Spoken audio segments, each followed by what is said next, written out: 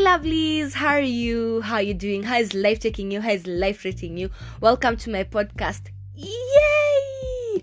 I'm honestly so excited to be here. But anyway, I have started a podcast 4 years down the line and I'm so happy.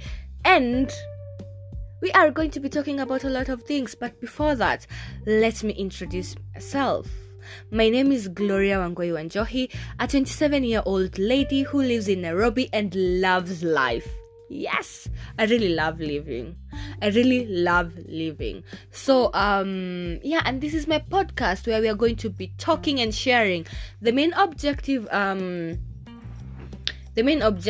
is to share with people things that have happened in my life or other people's life, those who are going to come in this podcast, that have changed something in them.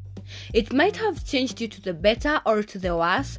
It might have made you an emotional person, like a situation or an instance that has made you become a good person, a bad person, made you understand something better, made you change your ideas about something. So this is the podcast. I hope I have explained everything well. I hope you understand what I'm saying, but you'll just get the drill of it. I'm rambling. I'm just too excited. I'm so happy, guys. You have no idea.